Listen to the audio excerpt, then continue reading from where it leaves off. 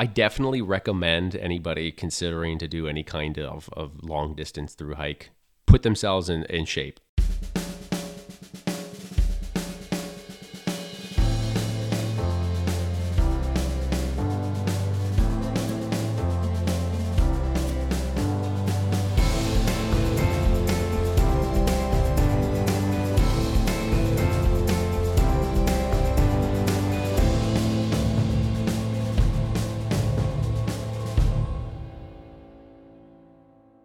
Hey, everybody. Thanks for tuning in to another episode of the Reenactors Corner podcast. This is Chris here again with Ben. How are you doing today, Ben? I'm good, Chris. Another day working down at the Shell plant, It's all right. I am excited today to introduce our special guest, Dan. Welcome to the program. Thanks, Chris. It's great to be here. Yeah, Dan, welcome aboard. For people who don't know you, Dan, why don't you give us a little introduction of yourself and tell us how you got interested in World War II and how you got interested in reenacting? Sure. Obviously my name is Dan. I come from Pennsylvania, which was a former good legacy state for a lot of big events. And that was part of my early exposure to reenacting was actually the Reading Air Show. That happens every year in Reading, Pennsylvania at the Mid-Atlantic Air Museum. I guess the seed for World War II itself was planted a little earlier than that. I don't remember my exact age, but I was definitely like early elementary school aged, and I was going through a bookshelf in my mom's office at home, and I think it was a Time Life publication, but it was this big, comprehensive photographic picture book of World War II, and I read that thing, flipped that thing cover to cover, probably 200-300 times. I mean, till the binding wore out on that book. I just went through it, and I was just enamored with the imagery of it, and just the drama of the kind of content that was in there. It was just something that spoke to that part that every little boy has in them that appeals to being a soldier.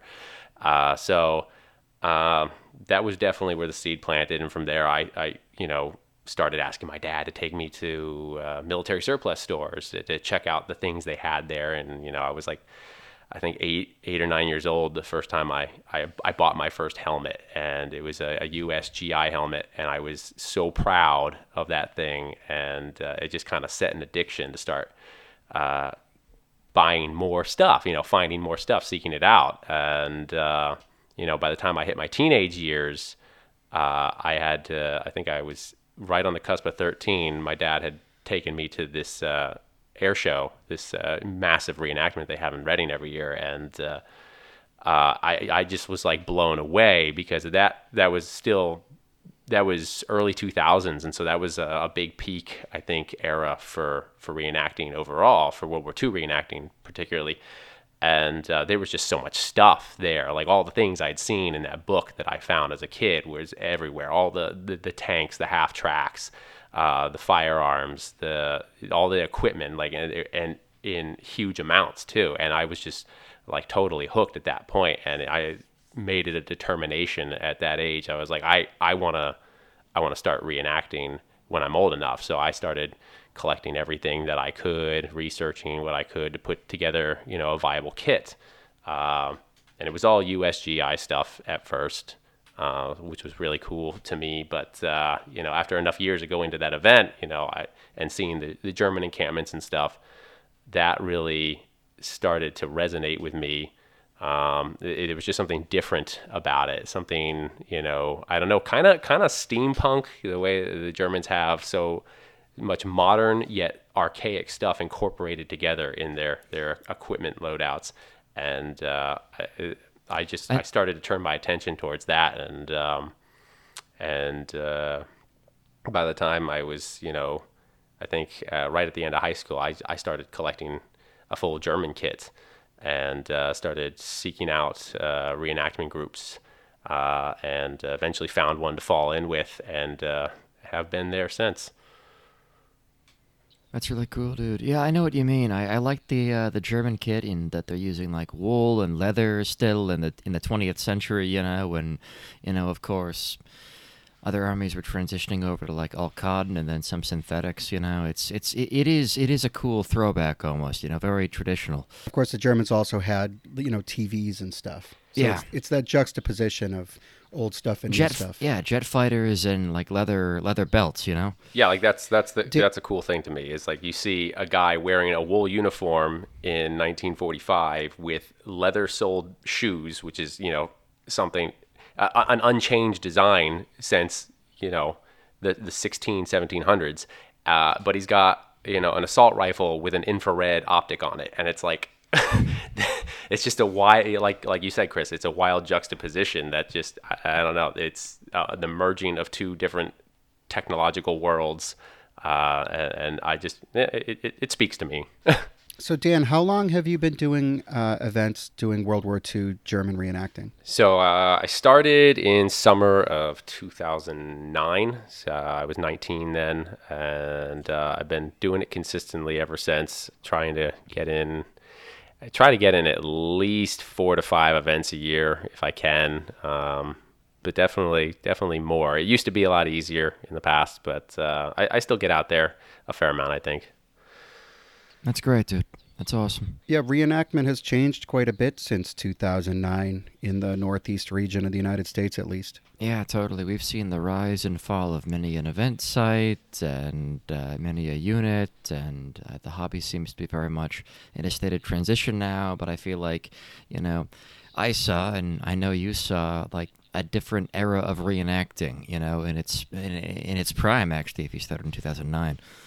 Yeah, it's definitely when I first started. It was I'd say the tail end of that legacy era of the hobby before it started to shift a little. Before the public became more aware and certain political climate elements became more of a concern. There was a ton of events in that mid-Atlantic area of, Pennsylvania, New York, Virginia, Northern Virginia.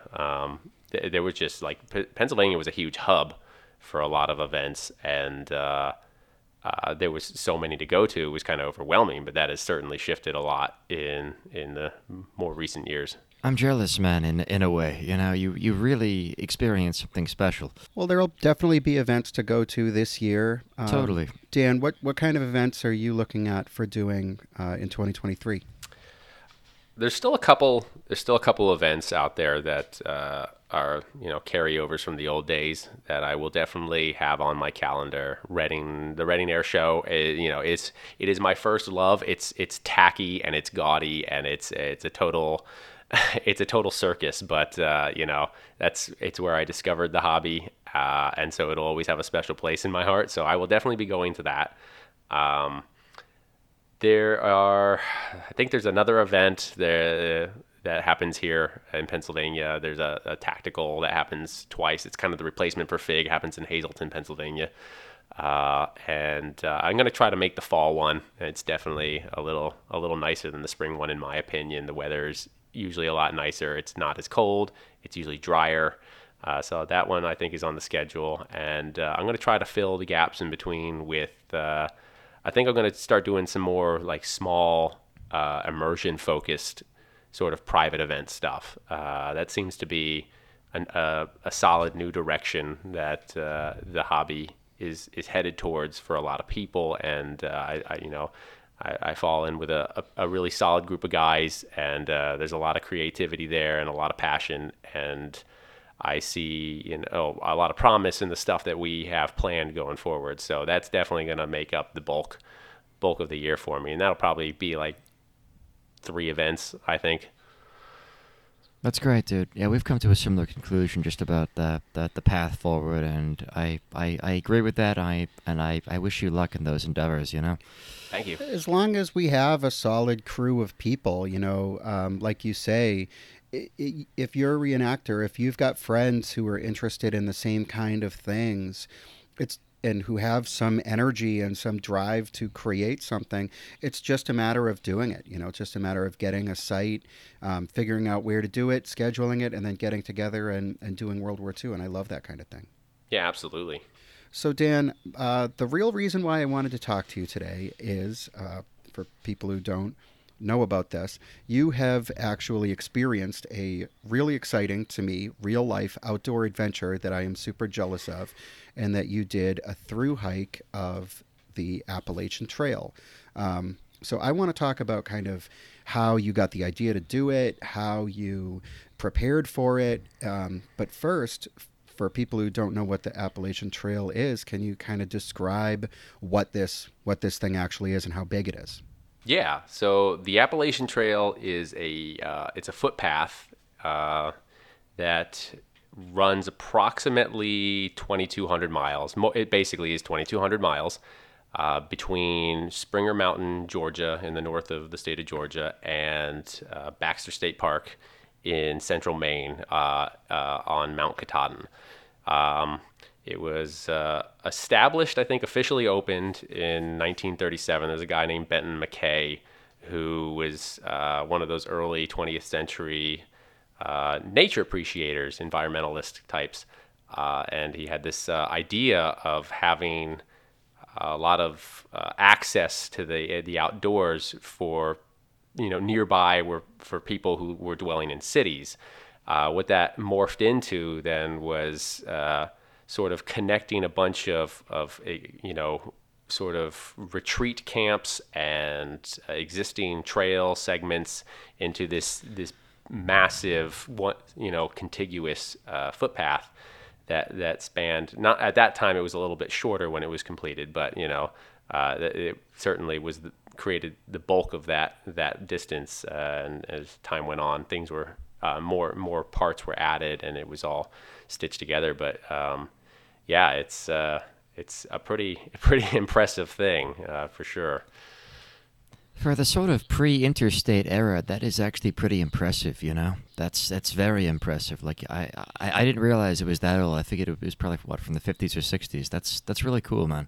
Yeah, I mean, early on, it was the idea of through hiking was like kind of an unheard of thing. A couple people had the idea, and there's certainly some contested accounts, early accounts of claims for different people who attempted it, but really nobody prior to the late 40s, no one had really on record attempted such an idea, because it wasn't something that was thought of as a trail that you hike all at once, right? It was just something that had access points all through a very long geographic area, so that lots of people had an opportunity to get outside.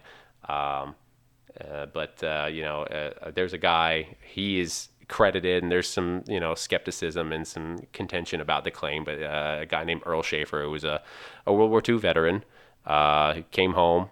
I believe he was a Pennsylvania native, and he decided to attempt what for the longest time has been credited as the first known through hike of the AT in 1948. And from there, it just kind of kept going. It just became a goal for people. That's really, really cool. Do you know like how it was popularized? I imagine publications of the day, magazines, and would have maybe spotlighted that, right? Yeah, I from what I recall, in a little bit of research I've done, historical research, there was certainly a campaign to spread the word about this thing early on as it was being constructed by various associates that this guy Benton McKay had made or recorded. There were some individuals who were connected to the United States government, who were attempting to popularize this thing and make it a national scenic trail, which was a thing that happened later on in the 60s, with designating these things basically as like a national treasure, so to speak.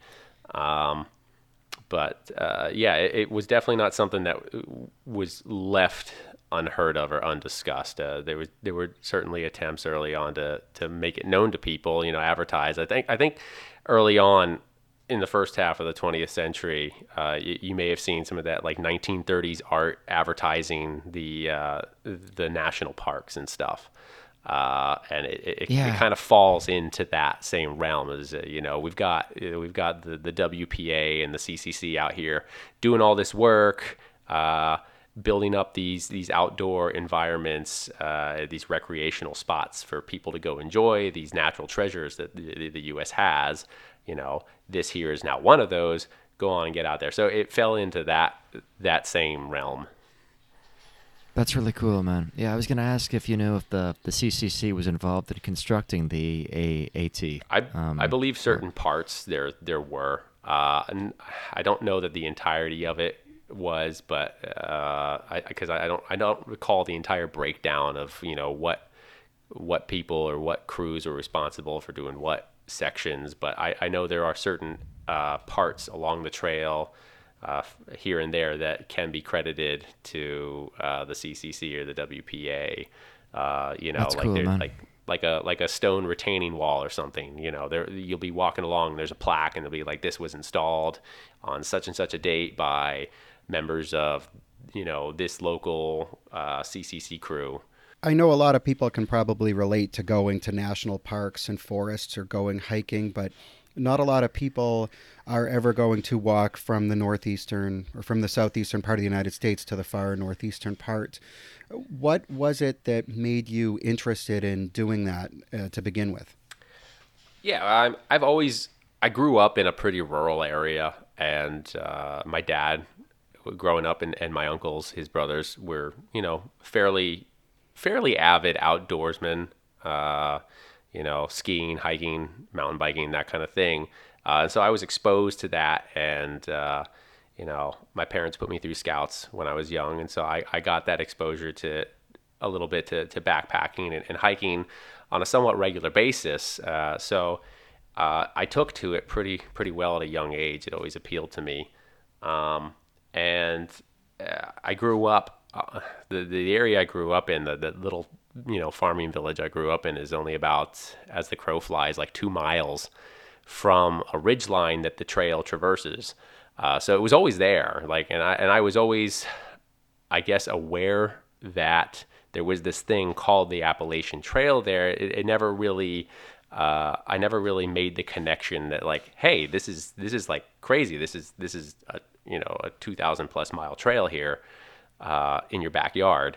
Because to me, it was always just, this is a place that I go sometimes on the weekend with my dad to, do a day hike or whatever.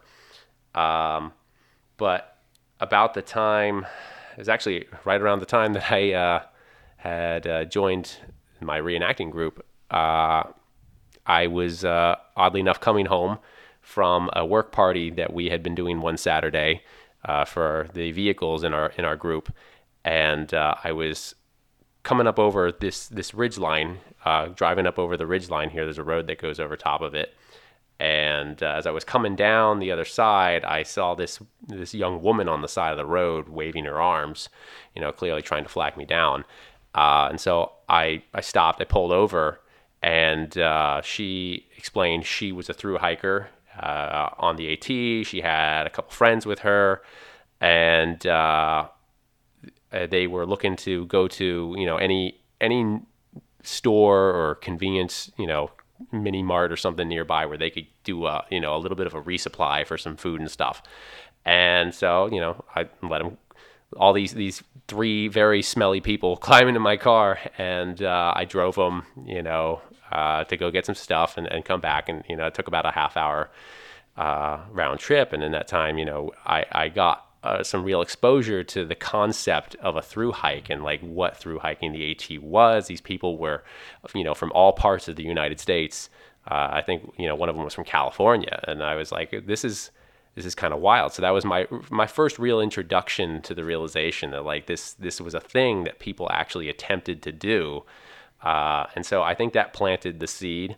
At that time, though, I was 20 years old. I was heading into my sophomore year of college, so I had other things on the table that I,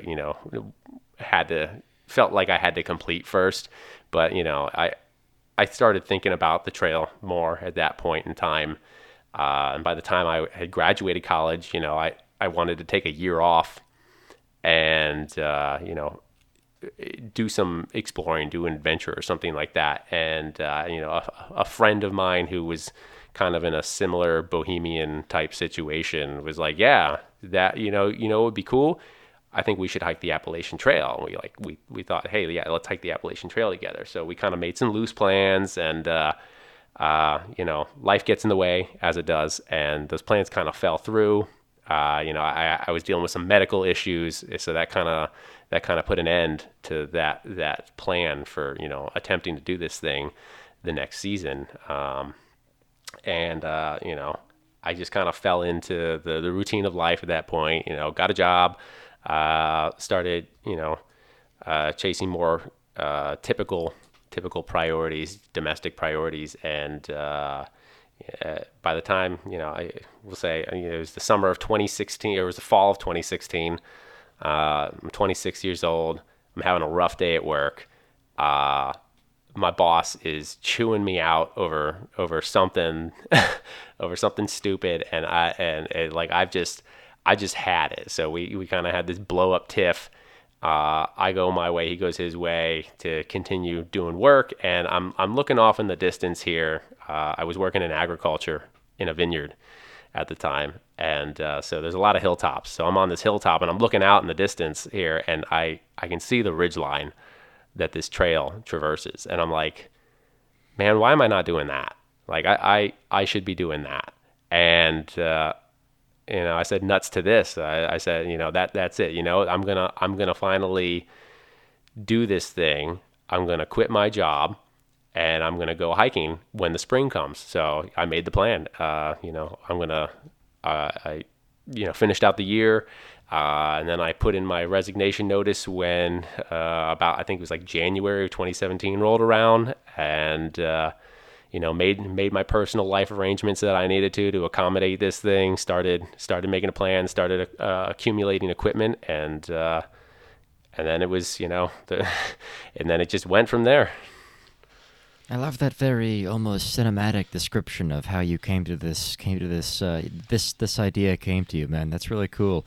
Now, if you say you started in the in the spring and continued on from there, that's pretty common, right? Like most people start in the spring and Before you even start, you've got to prepare. Like, Dan, did you have to physically train for this at all, or were you just like in super fit shape and just ready to take on a 2,000-mile walk? I definitely recommend anybody considering to do any kind of long distance through hike, put themselves in shape if they're not by any measure at all. And now that doesn't mean you like absolutely have to be, because an element of this does ultimately come down to just sheer willpower. There were people I met out there who looked like like soft dough, man. You're like, there's no way this person's going to make it, but they did. They persevered. But you definitely are doing yourself a favor if you get yourself in shape. And so, I've always been in what I would consider a little higher than average, fitness level. At that time, definitely not the highest fitness level I've ever been in, but definitely not out of shape, or so I thought at any point. So I did a couple practice hikes. But I be the first one to say that I hate cardio, and so it's not like I was doing runs or anything or working really hard. I just I figured I had a fair enough fitness level to attempt this thing. So I didn't do a whole lot of fitness planning outside of just putting on my pack a couple times to see how it would balance and fit as I was going over terrain, and doing a couple short, few mile test hikes. But I certainly could have used it. I found out the first week I had on trail was definitely a little bit of an eye opener. It was tough. Wow. My cardio was not great. It definitely improved by the end of that week. But yeah, I mean, I had a bit of a humbling experience out there early on. Those steep Georgia mountains they'll kick your ass a little bit. Jeez, dude. So how much equipment did you have to accrue? I mean, did you have some of the stuff already from, growing up and hiking and just being generally outdoorsy, or did you have to buy a lot of it, and how much was the expense? Why didn't you just use your tornister, Dan? because You know, because it's fu- Zella 39 wasn't making cool tornisters yet, so I didn't own one. Uh, I see. yeah, so yeah, I know the kit hike thing is pretty cool for a lot of people now. I see that putting on gear, but yeah, there are certainly challenges that are presented to you by wearing old school stuff like that. So no, a lot of my stuff was obviously modern, and I had some stuff starting out, but a lot of it I deemed to be kind of out of date or not what I was looking for. The technology for backpacking had shifted pretty significantly since I was a teenager, in Boy Scouts, where I started getting my first, backpacking stuff. So ultimately, I ended up replacing a lot of things to suit my kit or to suit my pack a lot better.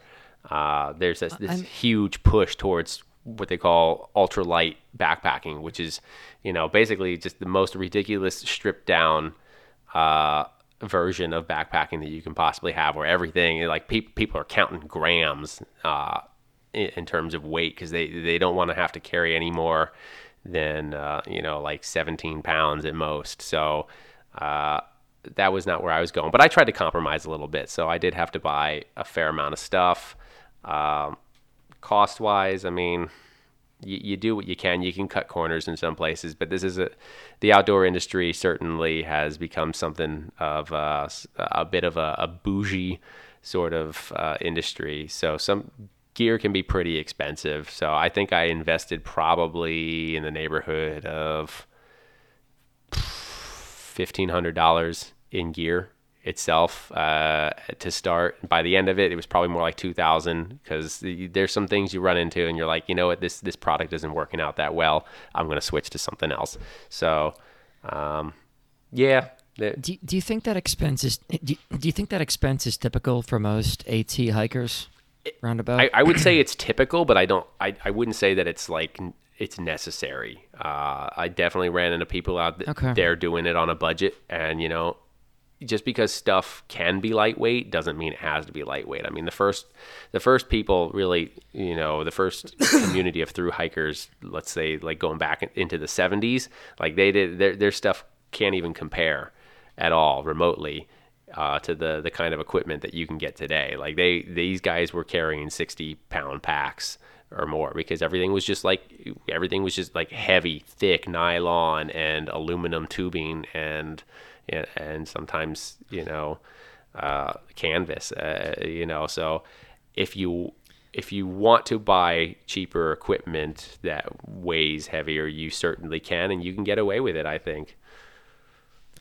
I mean, I remember my dad grew up in Colorado, and he kept all of his old hiking and Boy Scout stuff. And those old '70s packs, they're well made, but yeah, they weigh a bit. I remember like carrying one as a kid, and it's not super light. So I guess I see the appeal of ultralight stuff.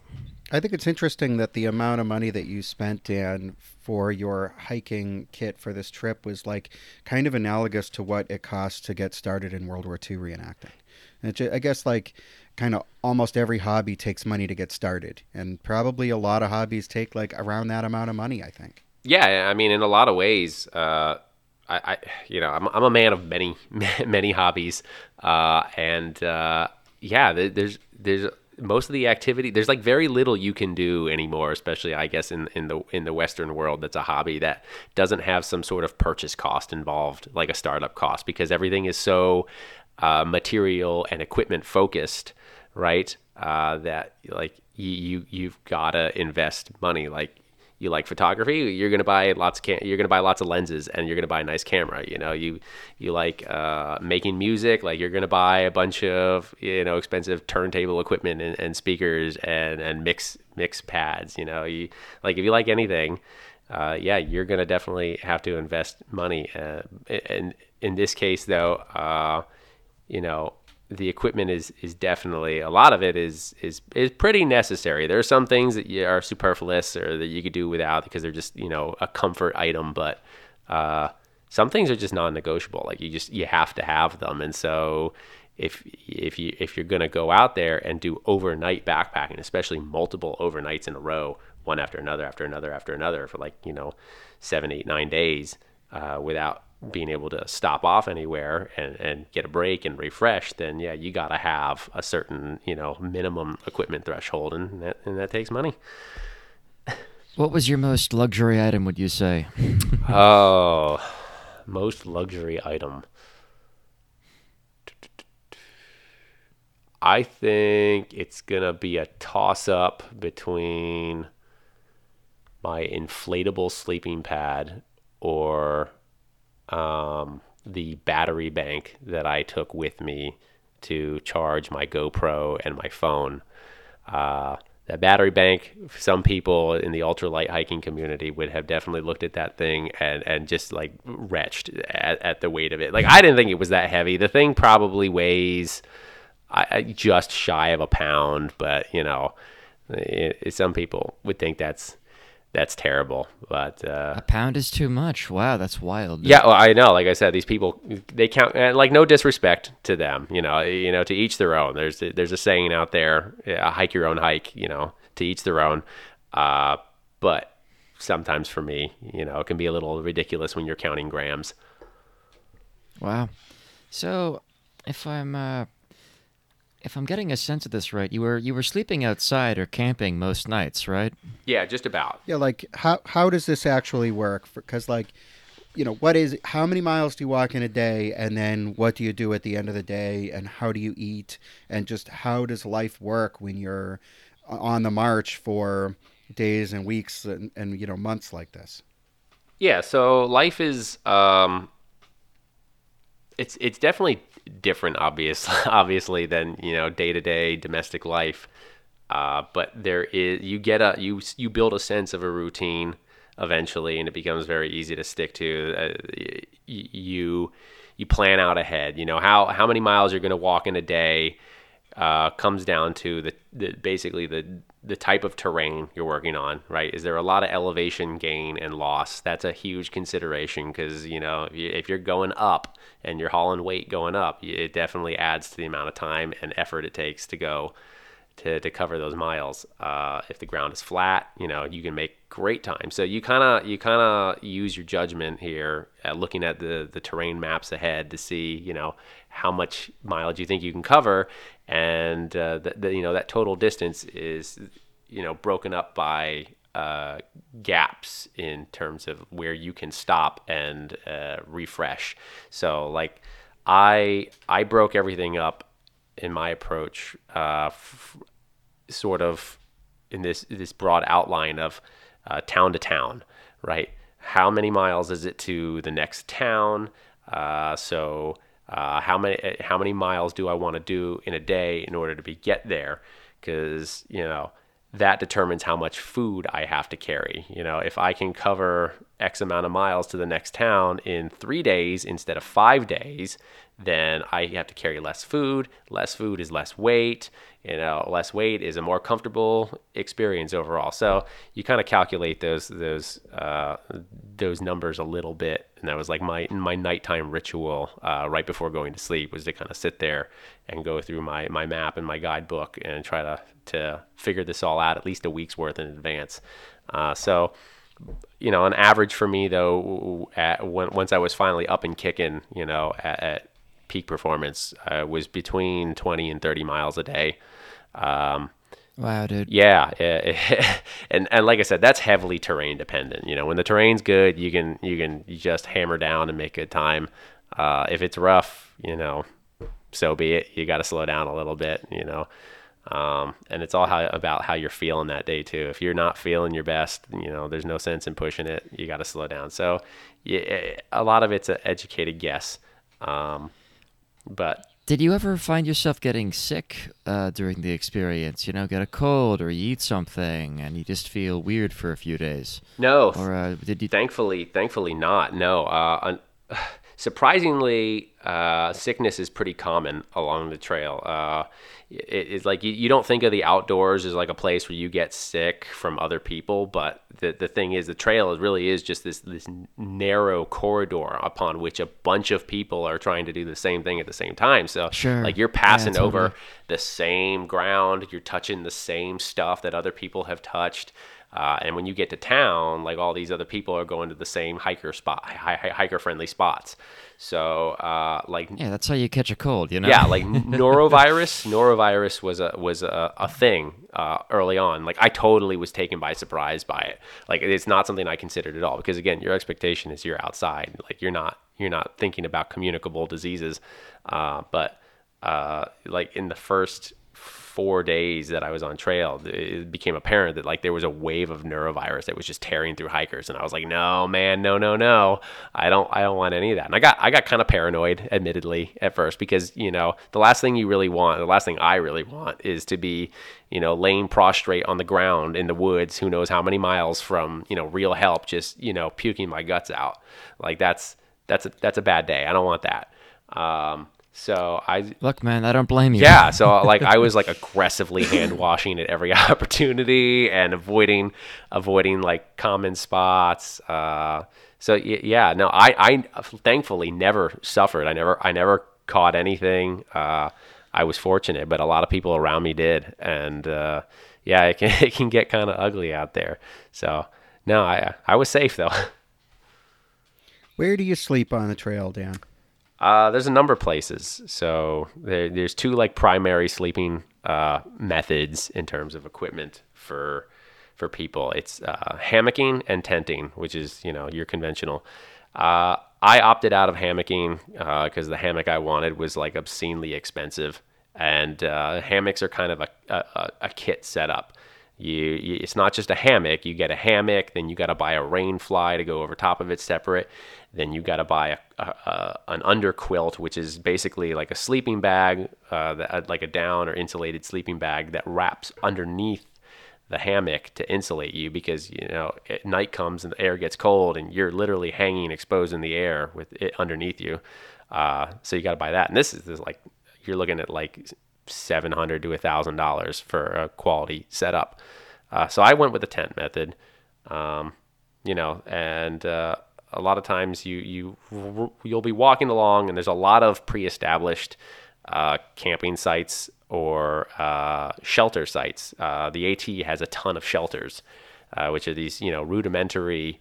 Well, in most cases rudimentary. Some are extravagant, but they're essentially lean-tos or sheds that various trail clubs, which are the groups of people responsible for maintaining a given section of trail, they will build these things, and you can crawl up inside of one of these and spend a night, and they're actually quite nice. But they have a lot of tenting room around them as well, open ground where you can tent. Other options, people can do what they call stealth camping, which is where you just kind of dip off the side of the trail into the woods, into a secluded spot, and you camp by yourself, and that can be fun too. It really depends what the experience you're looking for. That's cool, man. Yeah. Did you do all of those? I was gonna ask. Like, did you do every kind of camping? Yeah, I did. I mean, I didn't do any hammock camping, obviously, but no, I did some stealth camping. I did a fair amount of camping in my tent. Obviously, there's not always a place or another option. And I did some cowboy camping too. If the weather permitted it, and it was just a beautiful night, you're just like, nah, no, I'm just gonna lay right out on the ground. But I was a bit of a shelter fiend, a little bit. They're just really super convenient. You get tired of pulling out, setting up, and breaking down a tent after the first 30 times you do it, and and you become fond of these shelters because you can you just throw down your sleeping pad and bag, and that's it, and you're good to go. And it makes waking up and packing up a little easier in the morning, especially if it's been raining. No one likes breaking down and packing up a wet tent because that adds like an extra pound of weight. You got all that water on everything. So yeah. I believe it. Yeah, so I was definitely a bit of a shelter fiend. So the shelters on the Appalachian Trail, from what I understand, they're usually what are called Adirondack shelters, where it's like a little cabin that is like missing a wall in the front. Is that right? More or less, that is, I would say, the general, the most common design that you're going to run into. And there's several variations on that design. I mean, there's shelters that are built purely out of wood. If you go up into Maine, they call them I think they call them baseball bat shelters, because they use unprocessed or unmilled wood to create the floor in these things. It's basically just rough timbers cut down in the woods and laid, side by side to make this flooring. And there's a lot of that, but there's others in the South that are made out of like cinder blocks. They kind of look like a bus stop that you'd see on the side of the road. But the shelter designs run a huge gamut of all kinds of things. Some of them are built from the ground up with intention. Some of them are also repurposed structures. There's a very famous shelter in I believe it's in Tennessee, might be in North Carolina. I forget. It's because it's right. The trail runs the border between those two states pretty closely, and goes back and forth. But it's called the Roan Mountain Shelter, and it's a barn. It's a repurposed barn that was turned into a hiker shelter, and it's massive and it's really cool. It could put a lot of people in it.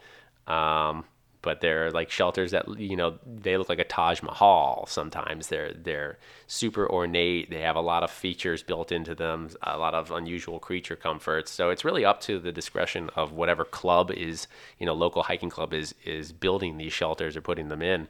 But the variety is really cool, and some of them are really old. Some of them go all the way back to the 30s, and they're just neat. There's actually books about the shelters on the AT. It's one of the cool sort of unique aspects about that trail. Did any have any showers, or was that like too fancy? Believe it or not, there is one in, I think it's in North Carolina. No, it's in Virginia. I think it's near the town of Marion, Virginia, and it's really close to a road, and so obviously that creates a lot of opportunity for bringing materials in easily. So that opens up the door for all kinds of possibilities for what you can do. And they actually have a solar shower. There's actually another one in Virginia that is similar, and they just have like a big rainwater collection tank on top of a platform, and a hose that runs down, and a spigot, and you can crank open this valve, and this sun heated water will come down, and you can essentially shower in a little stall they have built there too. And that's definitely on the more extravagant end of some of the provisions that these shelters would have, but it's Sure. definitely that's a more rare occurrence. A lot of them are very basic and plain. What was the camaraderie between the other hikers like? Did you make any real connections on the trail with other people who were doing it? Yeah, absolutely. The camaraderie is very cool because there's a very just unique culture to being a thru hiker, and it's something that a lot of people will not, in the outside world, if they haven't done it, will not really understand the experience, especially during the time that you're doing it. You're kind of like a weird, you're like basically part of the wildlife. They see you and people point. Sometimes they take pictures and they're mystified, and so you develop this interesting culture that bonds you all together. You're all doing this thing. You're all participating, maybe independently, but you're all participating in this similar undertaking. And so there's a lot of relatability there, and so it's very easy for people to strike up conversation and talk about the trail conditions that they're dealing with, or they'll talk gear, they'll talk footwear, they'll talk different strategies for their calorie consumption. What weird mad scientist meals they're making out of their freeze dried and preserved rations that they brought along with them. The camaraderie was awesome, and I still have some really solid connections from then. In fact, I'm actually off next week to go on vacation to go visit a friend from the trail. That's cool, man. That's really cool. Yeah, I was gonna ask if you kept touch with anybody, and obviously you do. That's like a very unique experience to share, you know? Yeah, no, yeah, I was gonna it was say, awesome. What uh, did you eat out there, Dan? So for me, a lot of what I ate, I try early on. I tried to go. I tried to go more traditional route, like dried fruits, oatmeal, that kind of thing. You learn real fast. A lot of that stuff is heavy, and as much as you love the nutrition of it, it's not quite cutting it. Uh, hikers, a lot of hikers have a guilty pleasure. Uh, a couple guilty pleasures of just like absolute garbage, high preservative food. Number one on that list is of course ramen. I ate a ton of ramen. I think I had ramen at every single meal after the first like 3 weeks on the trail. Like every night, I had to have at least a packet of ramen. And by the time I like sort of figured out my dietary science here, my approach, I was eating ramen and a lot of couscous that I would mix with packets of salmon. So like the Star-Kissed salmon, there's like a lot of different flavor varieties that I would have never discovered in regular domestic life. I would have never sought these things out, but at the time it's like, hey, that's protein, and they have all these wild flavors, and it turns out packets of tuna and salmon are actually pretty good.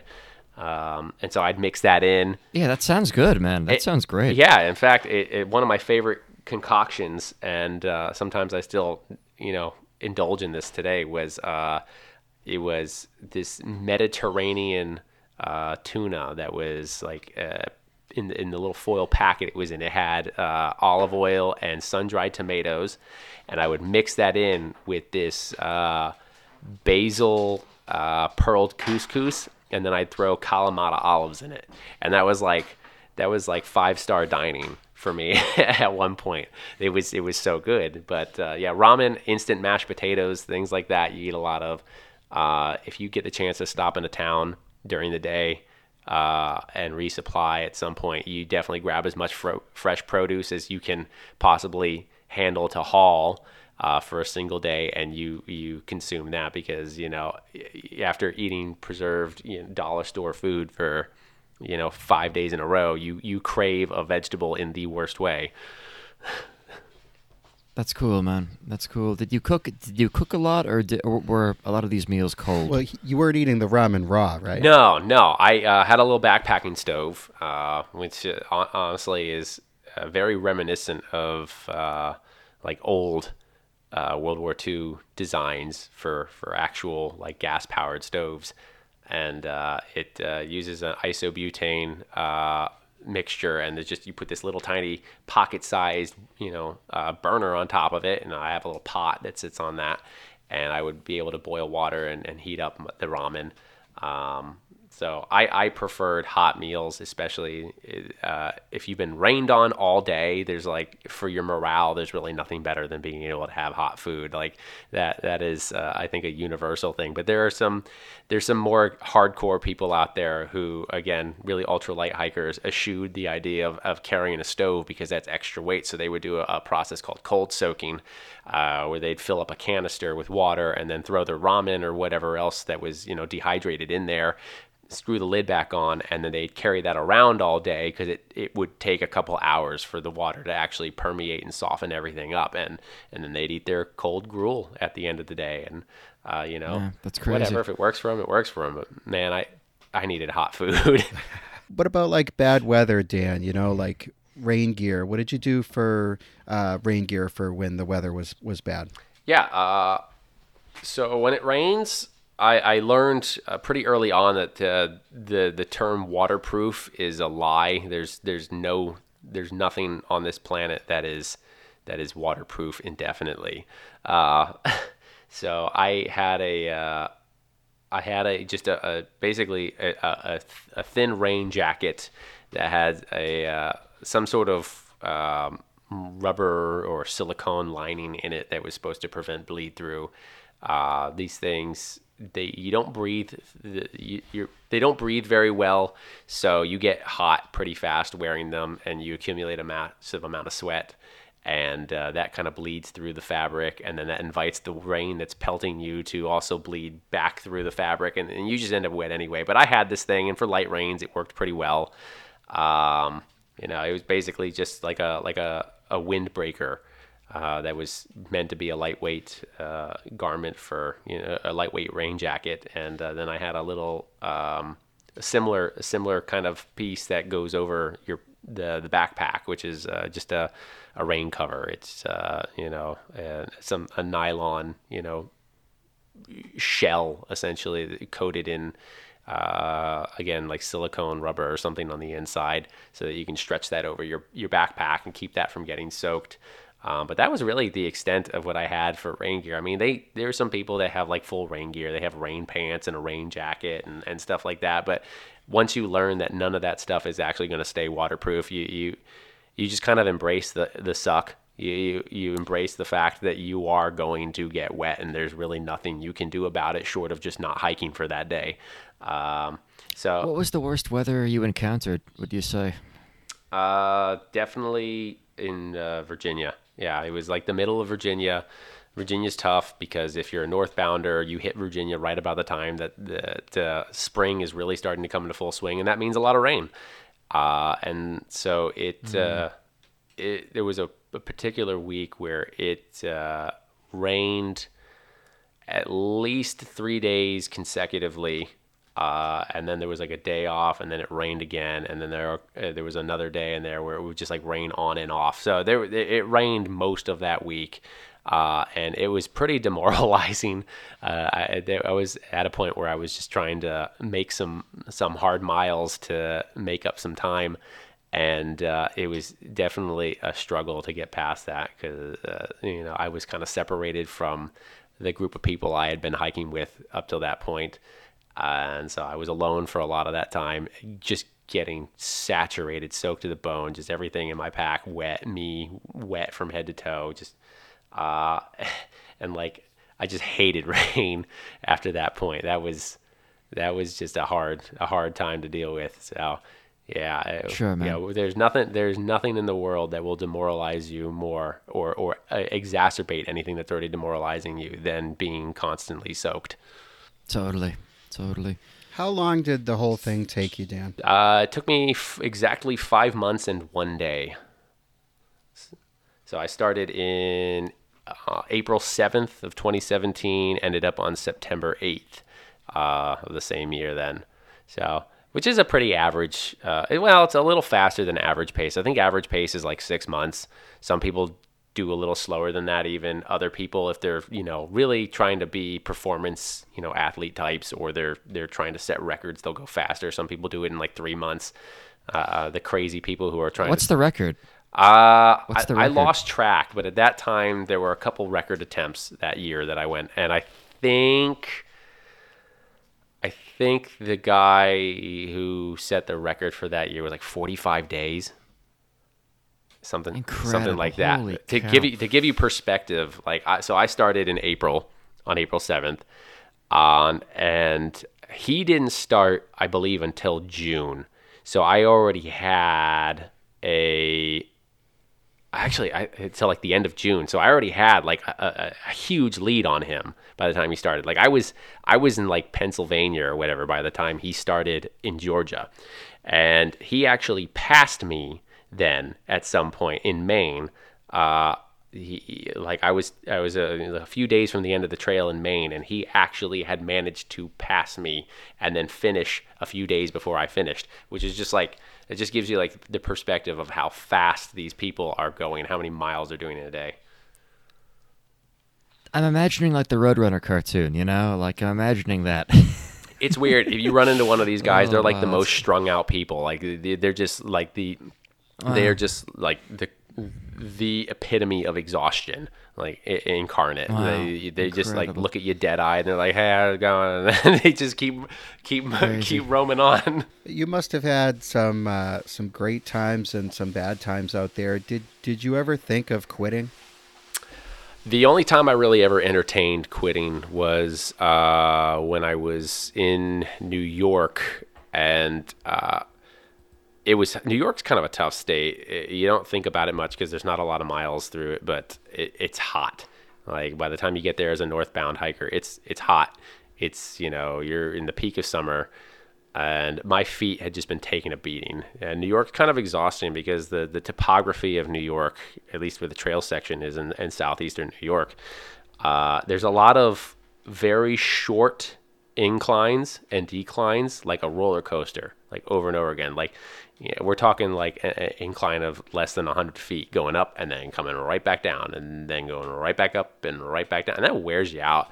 And my feet were just hammered. And a lot of foot problems are very common for hikers, and it definitely throws people off the trail. And I was just in agony. My ankles were just so beat. And I really thought, like, I don't know, for the sake of, my skeleton, maybe I should take some time off, or maybe I should stop. But I persevered, and part of that is having a family of hikers, other hikers, people you bonded with along. You wanna be cohesive, you want to stay together, and so that desire to not get separated kind of kept me going. And eventually, the pain worked itself out.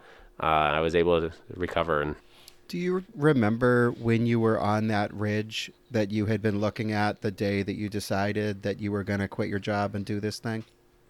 Yeah, there's a couple spots along the trail that sort of had like a I don't know how to characterize it, like a sentimental moment for me, because it was like the completion of a dream born in the years prior. Hiking through my home area, it was not quite as romantic as I had imagined it.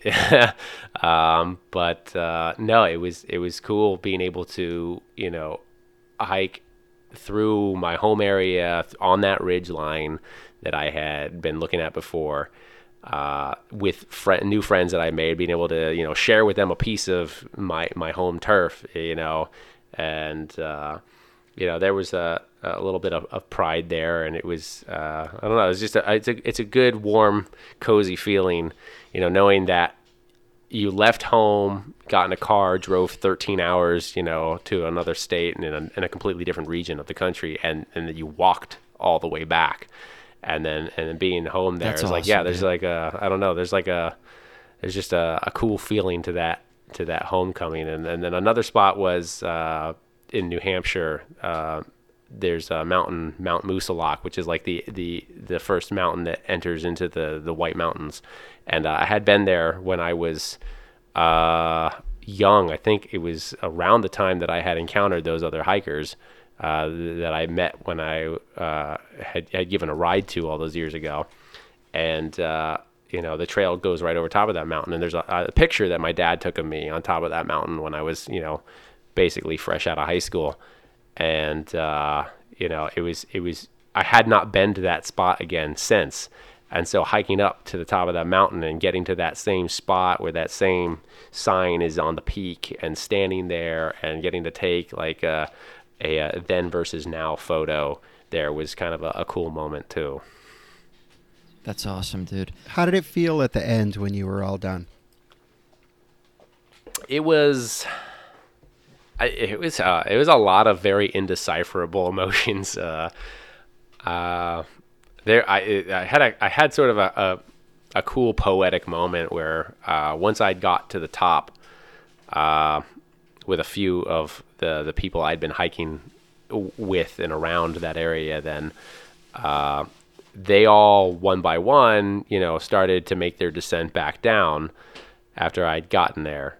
After we all got there, and I found myself alone up there with this big sign they have at the top of Mount Katahdin that says, Mount Katahdin, northern terminus of the Appalachian Trail. And like the tradition is to like get your picture on top of the sign. You climb up on top of it, and I had a whole hour to myself up there, just sitting on the sign, looking around at all these lakes surrounding the area that Maine has, and watching the mist be blown up, rising up over the top of the mountain and then coming back down these big dramatic cliffs it has, and just thinking nothing. I had like no clear thoughts. It was just like it was a strange sort of melancholiness, right? To be able to, you have a dream and then you realize it, and there's a bit of a sort of, disbelief and a bit of, well, now what?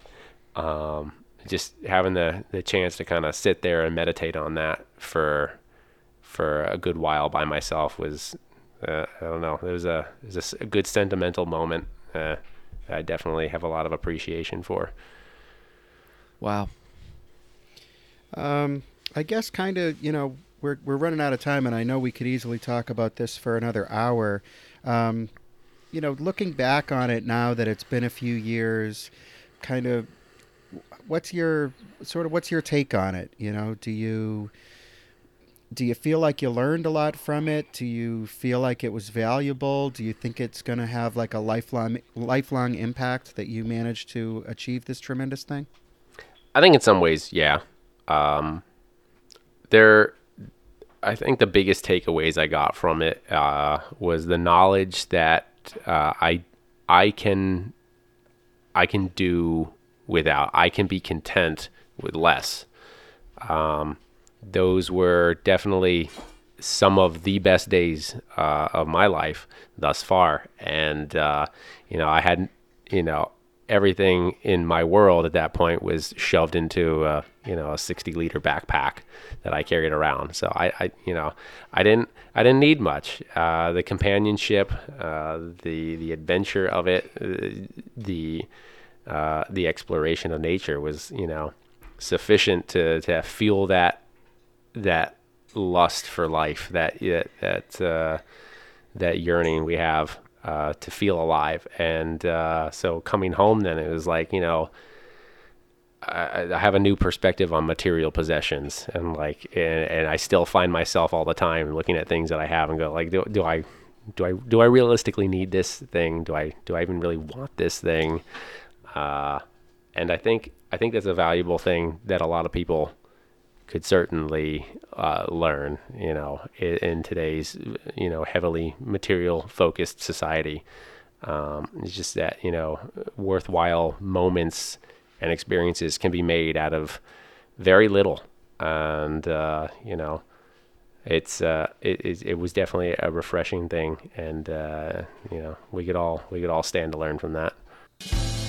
A lot of former military members kind of are drawn to reenacting. Some of those adrenaline rushes kind of come back.